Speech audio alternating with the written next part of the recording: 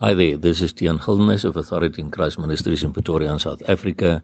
It is Sunday, the 23rd of January 2022, and the verses which the Lord laid upon my heart to share with you all today come from Psalm 91, verse 1 to 9, which read as follows.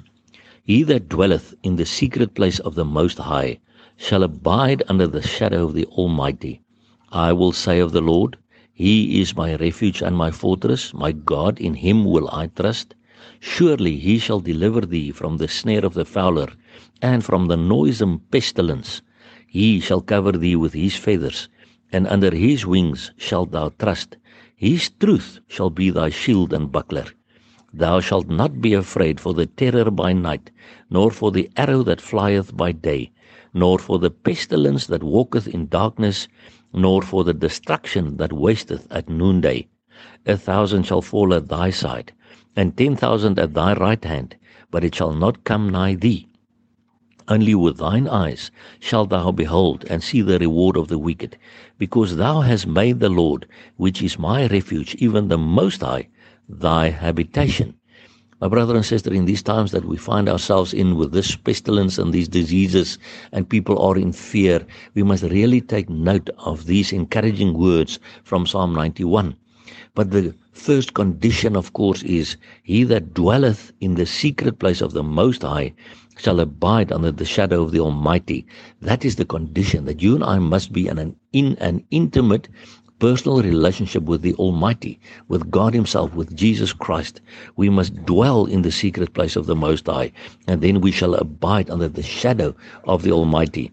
And then He will be my refuge. I will say of the Lord, He is my refuge and my fortress, my God. In Him will I trust. I must not put my trust in man. I will only trust in God.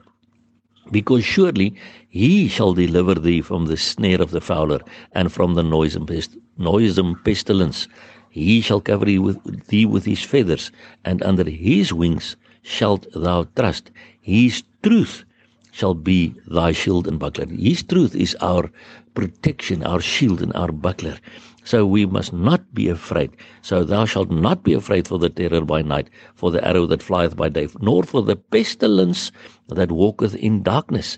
1,000 shall fall at thy side, and 10,000 at thy right hand shall not come nigh thee. Yes, have many of us become sick during these times, and have many people died? Yes, surely so. But still, you and I, who are still alive today, can confirm this fact, that even though 1,000 fell at my side and 10,000 fell at my right hand, at this stage it did not come to me. Why? Because my God is my shield and my buckler. In Him do I trust. He is the one that keeps me safe, and I still keep on putting my trust in Him. And that's why we can know, because thou hast made the Lord, which is my refuge, even the Most High thy habitation, there shall no evil befall thee. And stand on that word, my brother and sister. Stand on the word of God that says, if you dwell in the secret place of the Most High, you will abide under the shadow of the Almighty. It does not mean that we may not become sick from time to time.